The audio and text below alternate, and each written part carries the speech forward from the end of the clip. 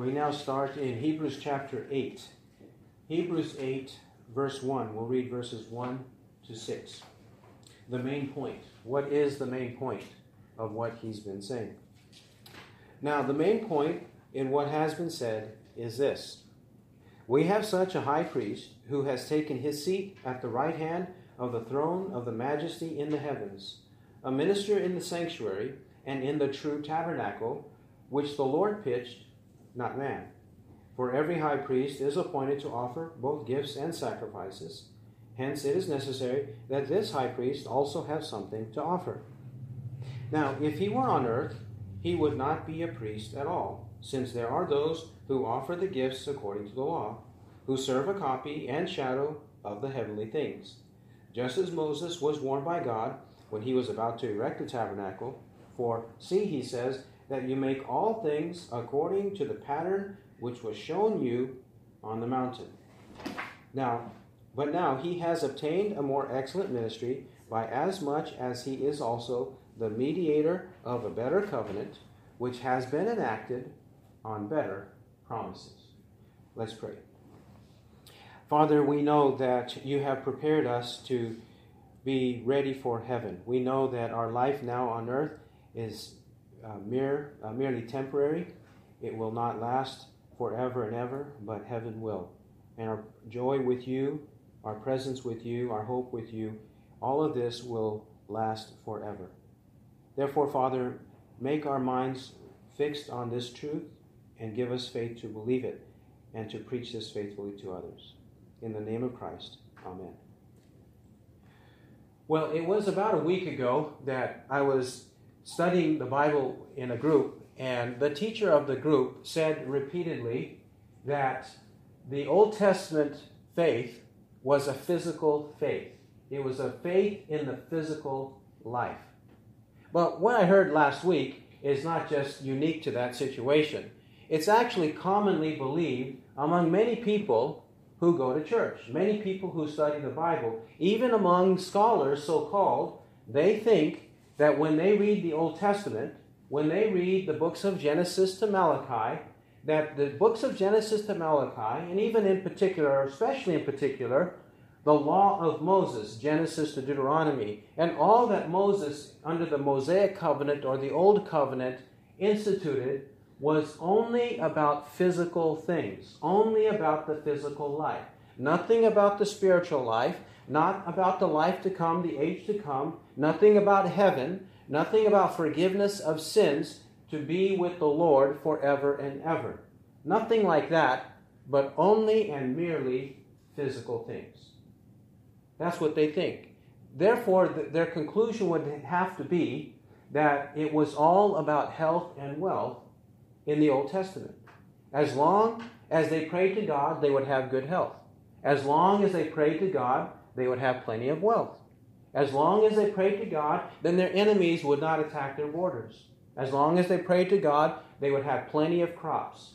Their calves or their cows would calve, and they would have plenty to eat and drink, meat to eat and milk to drink. Everything would be just fine, happy and dandy for them if they merely obeyed whatever physical requirements God gave them, such as the tabernacle and other physical requirements. As long as they did those things, then their physical life would be happy and sweet. They would have no concern for the things of the problems or the trials of life. Everything would be in order and peaceful and comfortable for them.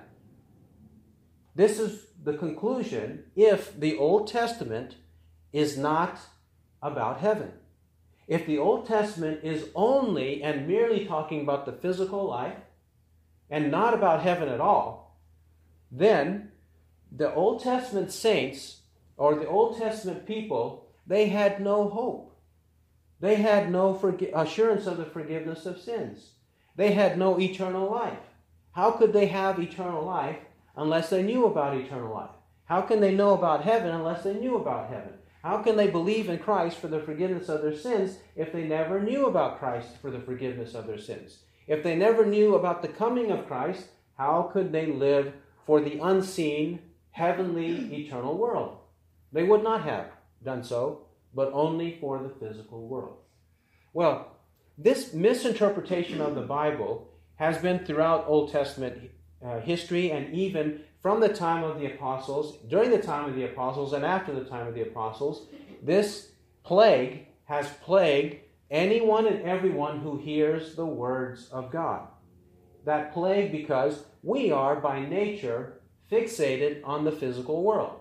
Whatever our eyes can see, whatever our ears can hear, whatever our hands can touch, that's what we want. That's what we want to enjoy. That's what we want to set in order. That's what we want to comfort us, to give us peace, to take away our anxieties, whatever it may be. That's what we want. We want the physical world. But the Bible, even from the Old Testament, from the book of Genesis, from the Garden of Eden in the book of Genesis onward, is all about the spiritual world being insurmountably more important than the physical world. Immensely more important is the spiritual world than the physical world.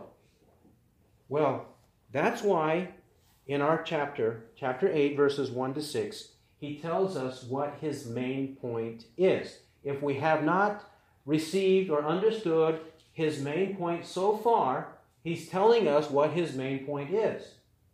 And notice, just briefly, in verse 1, he says, it is about the heavens, the majesty in the heavens. Verse 2, something, or the tabernacle that the Lord pitched, the Lord set up, he pitched it.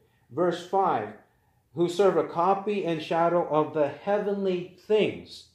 So he has reiterated there that he's talking about heaven as the main point. How to get to heaven. How to be with the Lord where there is eternal peace, eternal comfort. How to get to heaven is his main point. And the way to get to heaven is only through our great high priest, Jesus Christ. That is the only way to get to heaven. That's his main point. Jesus and Jesus' death is the only way for us to reach heaven. If we would just focus on that truth and let all the implications of that one truth permeate our life would be different. It would be transformed. We would be people who are truly fixated on the love of God, on the fear of God, on the glory of God, on pleasing God, and not anything of this world. That's what we would be doing.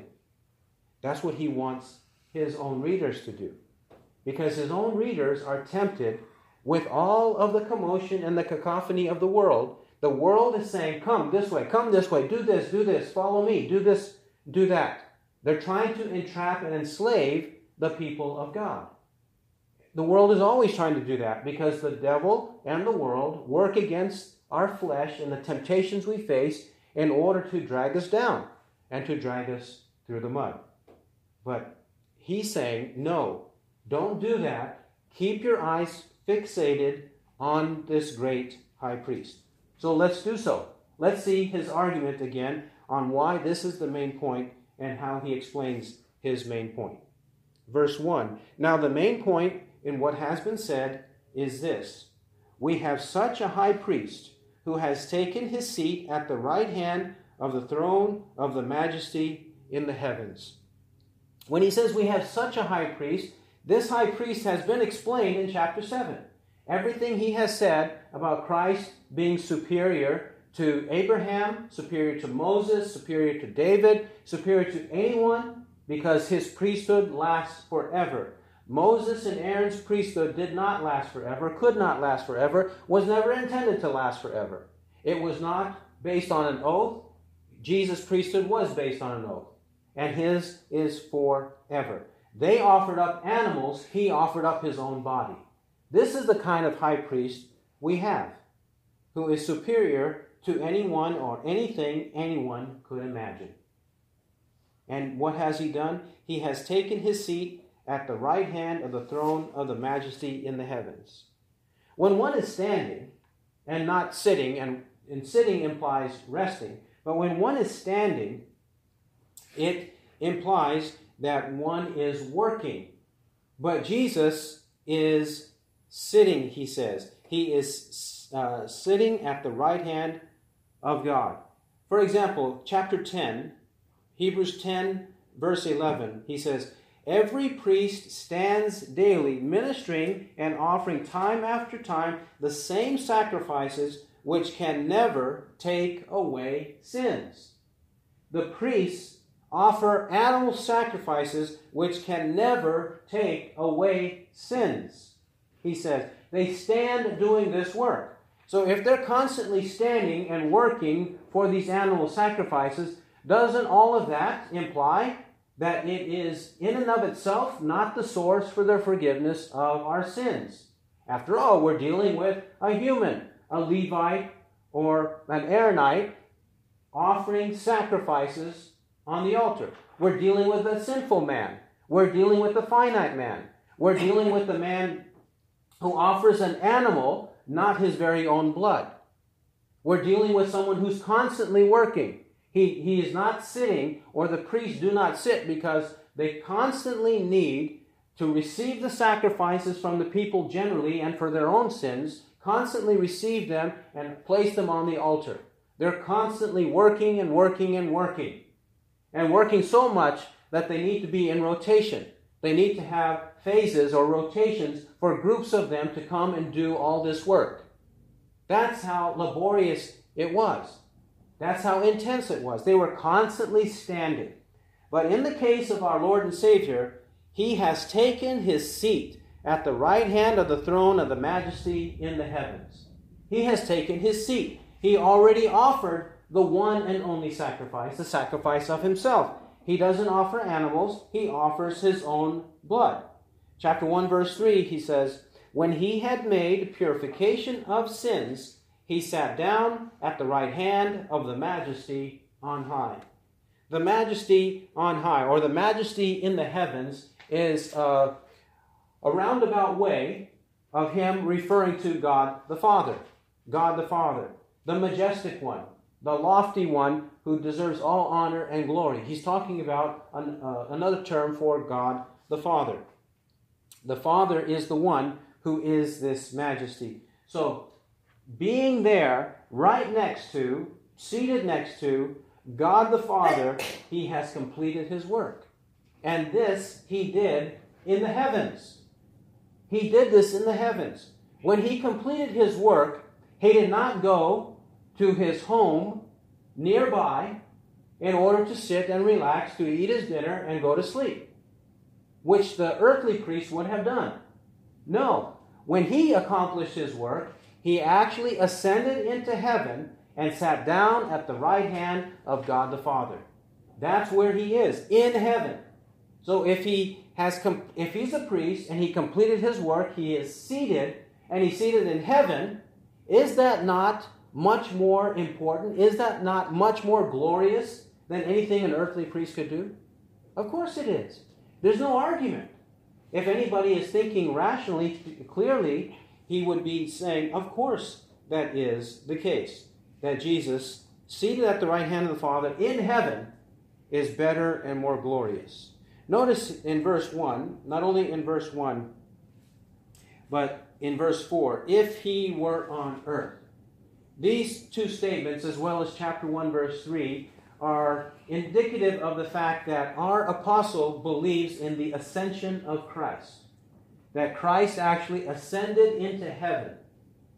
That's what he's asserting. Because he's saying He's not on earth. He ascended into heaven 40 days after His resurrection.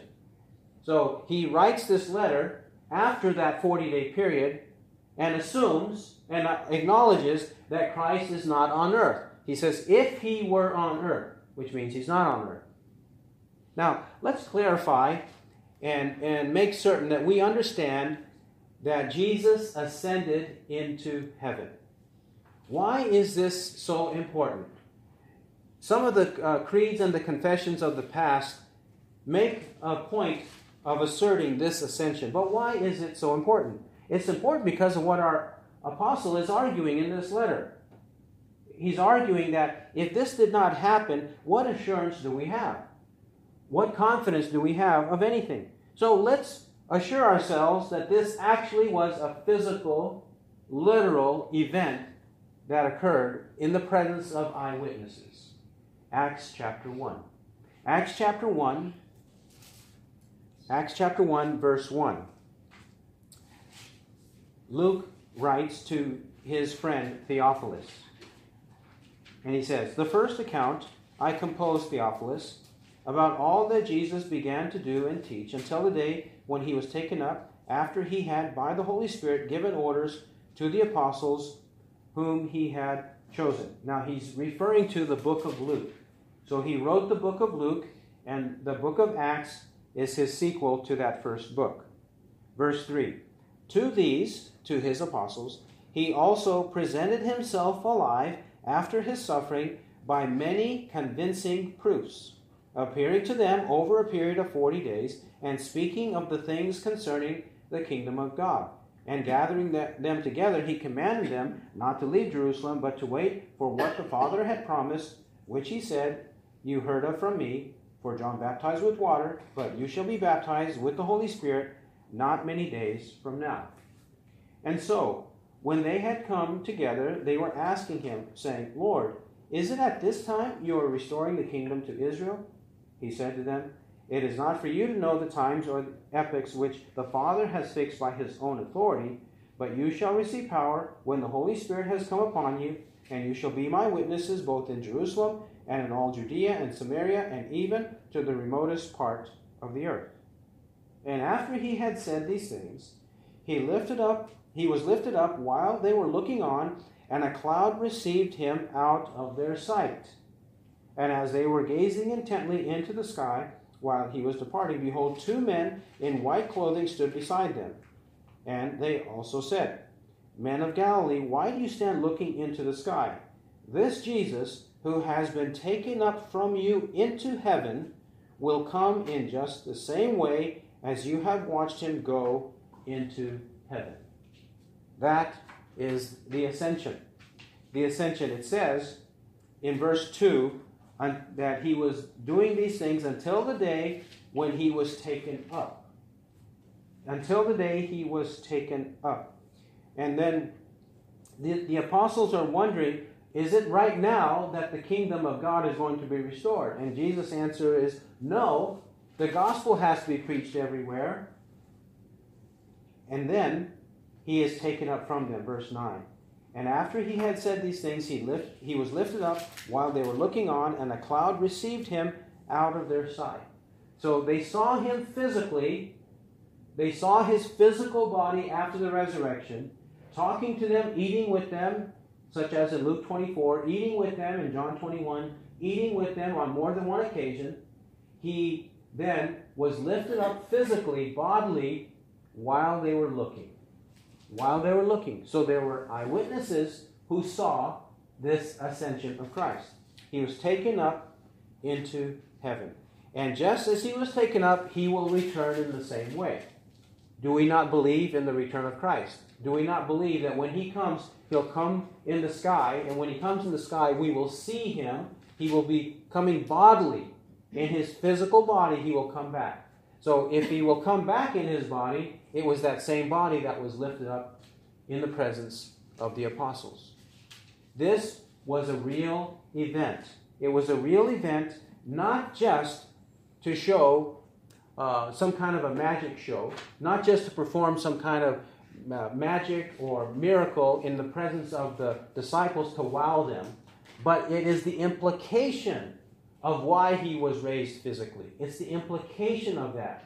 He was raised physically because we shall be raised physically. He went into heaven and is seated at the right hand of the Father because he is there as our intercessor. He is there as our assurance. He is there as our forerunner because we will also go there. And how will we go there? When he comes back to take us to be with him. This is why it says in 1 John that he who has this hope fixed on him purifies himself just as he is pure. And he says, but when he appears, we shall be like him, for we shall see him just as he is. So as he was raised and seated at the right hand of the Father, we also, when he receives us, we will be raised from the dead immortally and be with him forever. So is that not much better? Is that not much better? than putting an animal on the altar, or mixing the incense right, or using the correct fire of the incense, making sure it's put in the pan correctly, so that God does not put you to death physically. Of course, we don't want God to put us to death physically and instantly, right? We don't want Him to do that. But what about our soul? What about our relationship to the Lord because of our soul? Is that not more important than the physical life? That's the argument he's making. So now let's go back to Hebrews 8. Now verse 2. Now who is this high priest, such a high priest, great high priest that we have? Verse 2, he is a minister in the sanctuary and in the true tabernacle which the Lord pitched, not man. He is a minister in the sanctuary and true tabernacle which the Lord pitched, not man. Jesus is a priest, therefore he has a sanctuary. He is a priest, therefore he has a sanctuary. But what sanctuary? It's not the sanctuary of Moses, the tabernacle of Moses, or even the temple of Solomon, or the temple of Zerubbabel.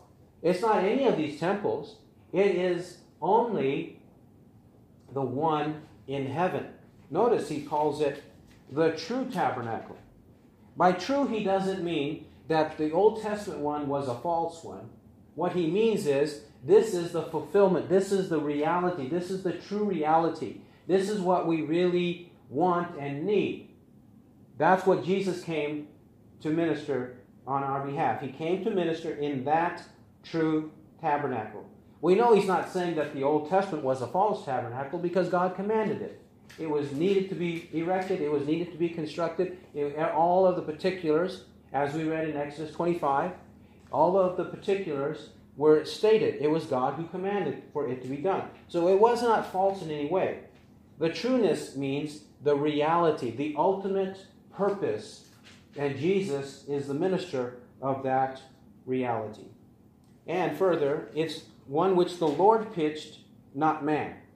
See, when Moses pitched the tabernacle, the tent of meeting as it is called, it was not a physical structure that Moses erected like a physical building. It was not a building with bricks and mortar and stone. It wasn't like that, a building like that. That's what Solomon did.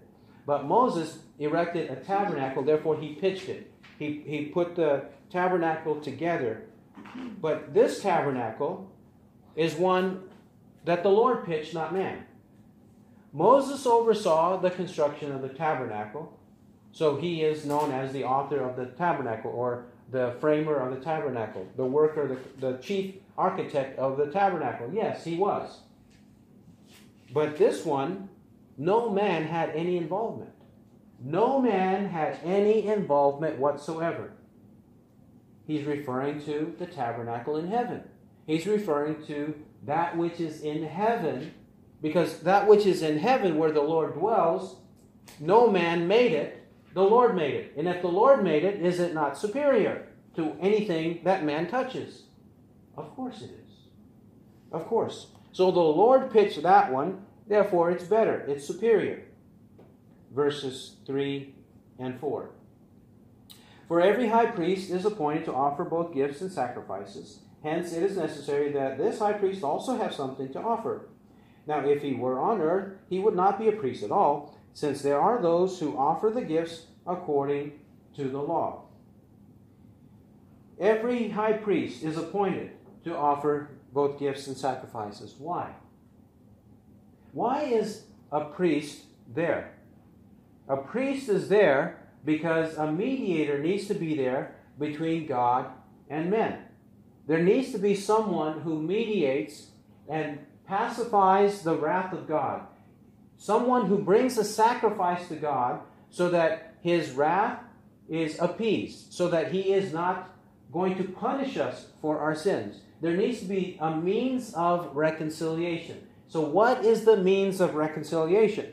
Every high priest on earth, their means of reconciliation was to bring a sacrifice. They had to bring an animal. Otherwise, if they did not bring the animal, if they did not do everything correctly, they would have died instantly, or could have died instantly. if God so willed. That would have happened.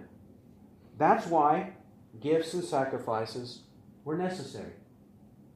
Now, in our case, we need a sacrifice to approach God. He made him, 2 Corinthians 5:21, he made him who knew no sin to become the sin offering on our behalf, that we might become the righteousness of God in him. God made Christ, who knew no sin, to become the sin offering. The offering that we needed to pay the penalty for our sins. It was Jesus himself. His own body, his own blood for our redemption. Therefore, how can we, if that's the case, every high priest is appointed to offer both gifts and sacrifices, and hence it is necessary that this high priest, meaning Christ, also have something to offer, and we know what he's alluding to. We know he's alluding to his own body, that Christ offered his own body. How could that, therefore, be secondary or tertiary or any other category we might place on the crucifixion, on the death of Christ? How could it be anything less than central and the focus of anything and everything we do? But may it never be that I should boast, except in the cross of our Lord Jesus Christ, through which the world has been crucified to me, and I to the world. He says, I'm not going to boast in anything except in the cross of Christ. The only thing that concerns me is that Jesus died on the cross for my sins. And this is what I tell other people. It's not their works, it's faith in Christ. Only Christ. Christ and Christ alone. He says, if a priest is appointed, this is his reason for appointment. And if his reason for appointment is this, then who could minimize or strip away anything from the significance of the cross of Christ? Because that was his sacrifice. Not an animal, not a grain offering, but his own body. Verse 4 continues by saying that if he were on earth, he would not be a priest at all. That's referring back to how he is from the tribe of Judah, chapter 7, verse 14. Hebrews 7:14. He's from the tribe of Judah, and the tribe of Judah was not to be involved with the temple service. Only the tribe of Levi was to be involved with that, and even then, the men, the qualified men, 20 years old and upwards, they were the ones, or 25 and 30, depending on the period of time in history, that they were the only ones qualified to enter into the service. So, Jesus would not be for that. If he wasn't for that, and you associate with Jesus, then why do you associate with Jesus, is his point. His point is, they offer, and they're continuing to offer, because this temple is still standing when he wrote this letter. He's saying, there are those, not there were those, but there are those who offer, not who used to offer, their offering. So this letter was written sometime between AD 30 and AD 70. Because in AD 70, the temple was destroyed and there are no more animal sacrifices. So when he's writing this, he's saying, listen, you are trying to stick with this Levitical code of sacrifices, but you're also saying you believe in Jesus. Don't you realize that if you believe in Jesus, then he is of another priesthood. He is of another vein. He is of another path, another purpose in God's purposes. Not the path of the Levites, which Moses started, but a different one. He's on a different one. So if you claim Jesus, you need to claim his sacrifice, not all those other sacrifices. You cannot have it both ways. You either have Christ or you have nothing. That's the only way. And further, why is it the only way? Verse 5. The priests of the day who were offering animals, he says, serve a copy and shadow of the heavenly things. They serve a copy and shadow of the heavenly things. If they serve the copy and if they serve the shadow of heavenly things, how could that be the way to heaven?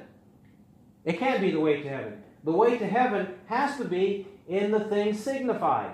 if these are signs, if these are shadows, if these are copies, well, I want the original.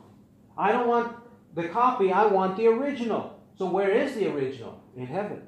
If it's a shadow, then I don't want the shadow, I want the person, I want the body. I don't want the shadow of the person, I want the person himself.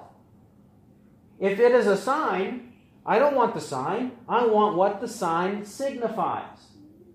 That's the point he's making, that they serve a copy and shadow of the heavenly things.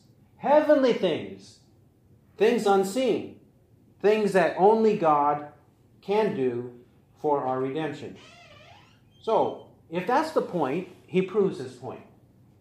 He is proving the point that they serve a copy and shadow of the heavenly things, just as Moses was warned by God when he was about to erect the tabernacle, for he says, "See, that you make all things according to the pattern which was shown you on the mountain." We read that passage in Exodus 25. That's Exodus 25, verse 40. As well, it is said in many other places in that narrative, such as Exodus 25 and verse 9. And it says that in Exodus 26, verse 30. For example, he says, Exodus 26 and verse 30, he says, "Then you shall erect the tabernacle according to its plan, which you have been shown in the mountain." 27, verse 8, "You shall make it hollow with planks, as it was shown to you in the mountain, so they shall make it," and so forth. There are several examples of this statement being made. The clearest of them all is the one our apostle quoted from 25, verse 40. "And see that you make them after the pattern for them which was shown to you on the mountain." So, if Moses was making this tabernacle after a pattern, then what was the reality? If he was making something after a pattern, what was the true tabernacle? What was the reality? It was a heavenly reality. That was the point. That's the reason why he quotes that verse. He's saying, listen, folks, if Moses was told this, and he was warned by God about all of this, if Moses knew all this, and we know also that Moses entered into this tabernacle, into the most holy place where the mercy seat was, and there God said he would speak to Moses personally.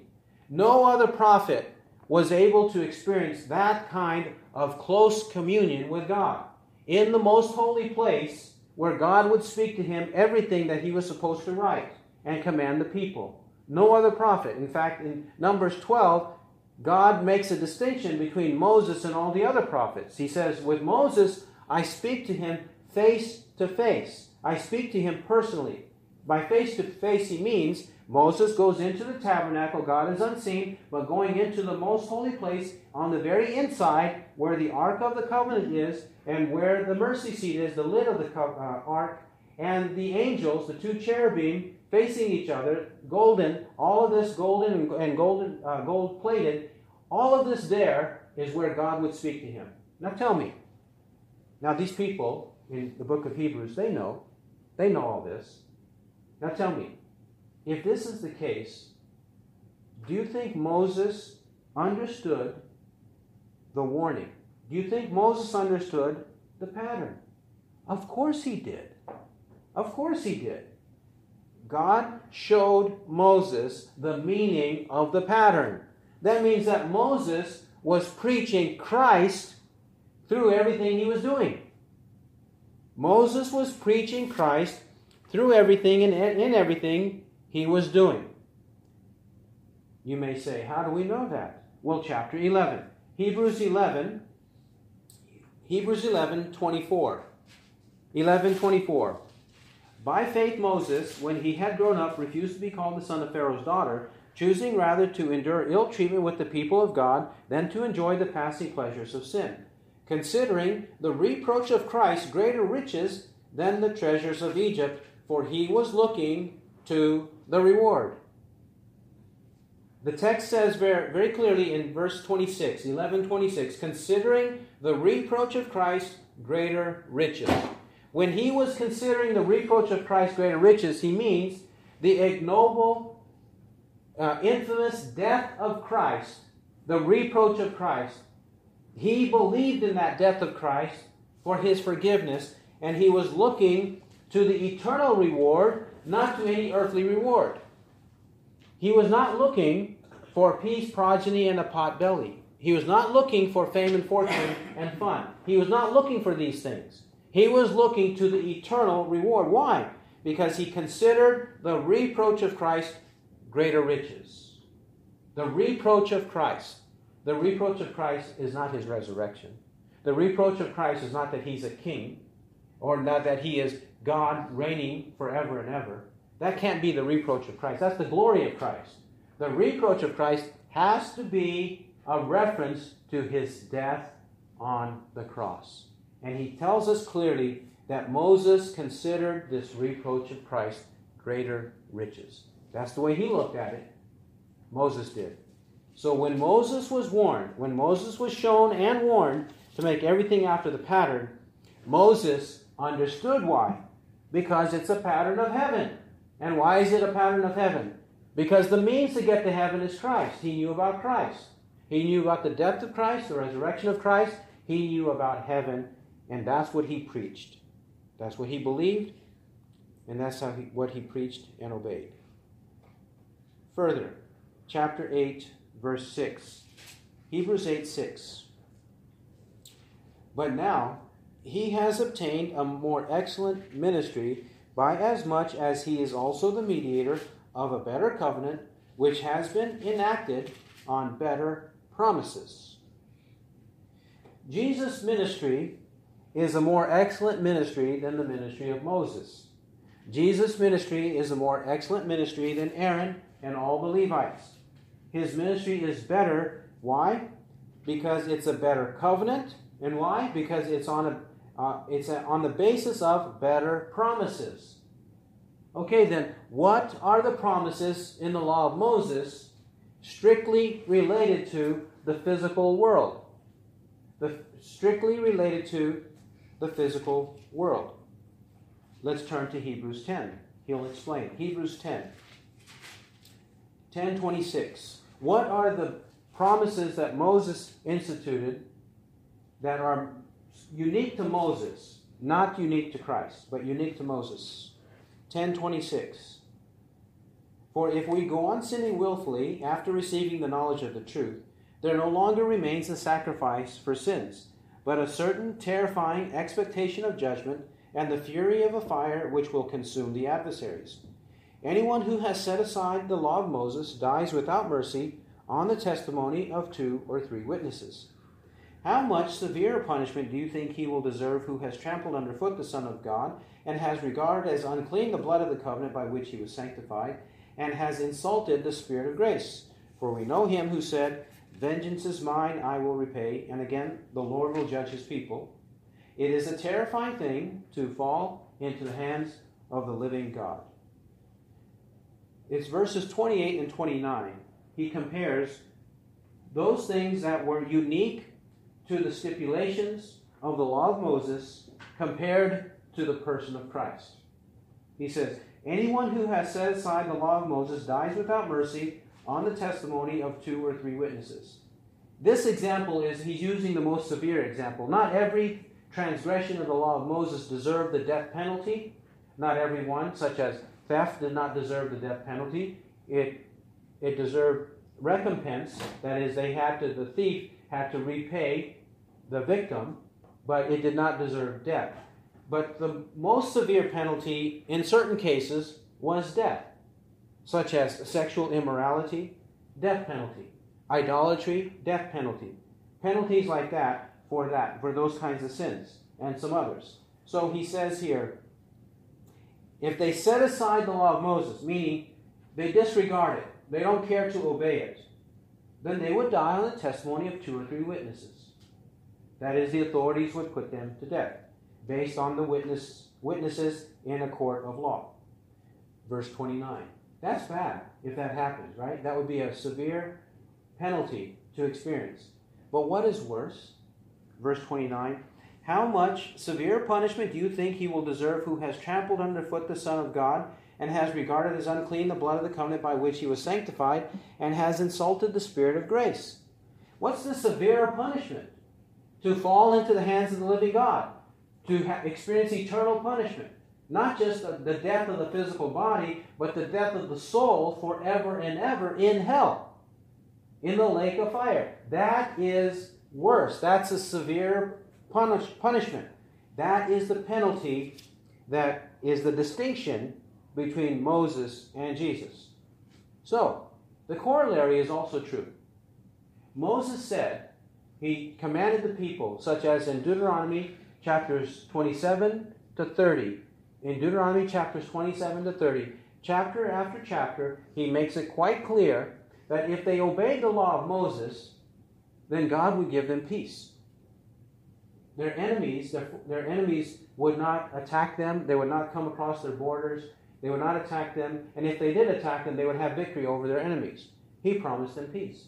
He promised them much produce in the field. He said, I'm going to give you fields that are productive, very productive, that you did not work for, that you did not plant. You didn't plant all these vineyards and olive groves and all of these other kinds of fruits and vegetables. You didn't do all of this, but you're going to inherit it. And this land is a fruitful land. It's not a desert. It's not a barren land. It's a fruitful land because I have concern for this land and I make sure that the rain falls on this land.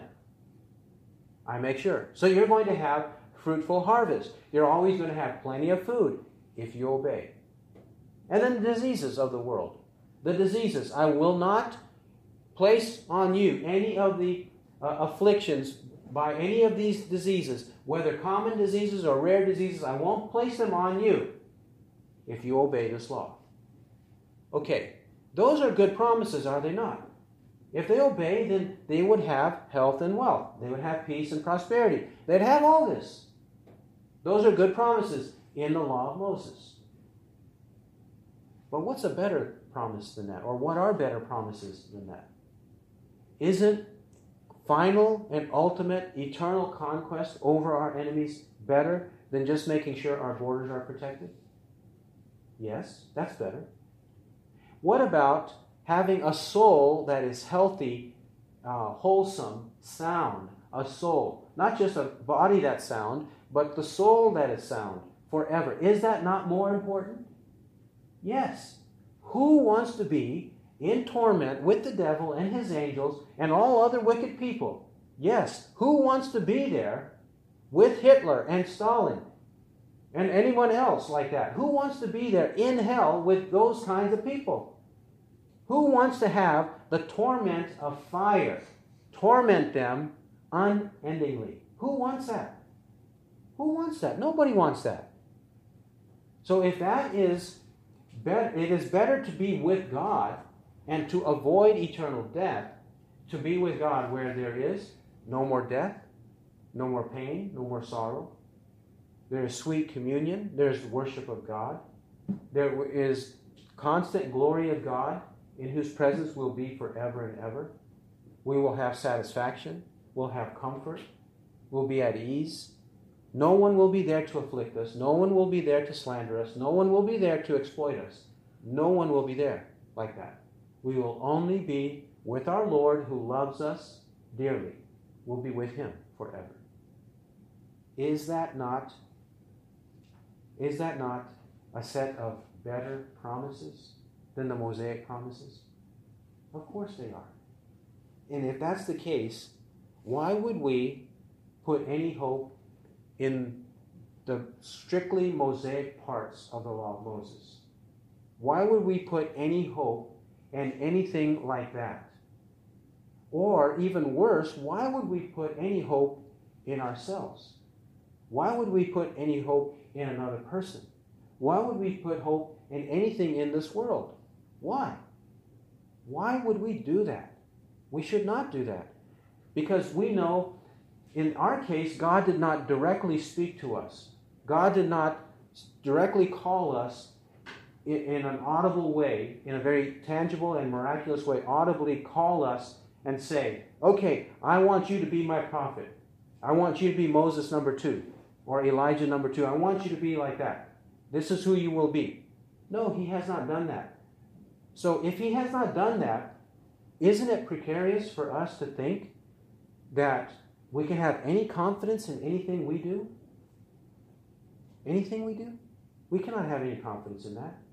If we should not have any confidence in Moses, if we cannot have any confidence in the sacrifices of Moses, then why anything we do? Nothing. Absolutely nothing. Only Christ. Christ and Christ alone. The saints of the Old Testament had this hope. The saints of the New Testament have this hope. The saints of the future, in all ages to come in the future, until the return of Christ, their hope will be in Christ. Christ and Christ alone. So let's make it our hope. He who has ears to hear, let him hear what the Spirit says. Amen.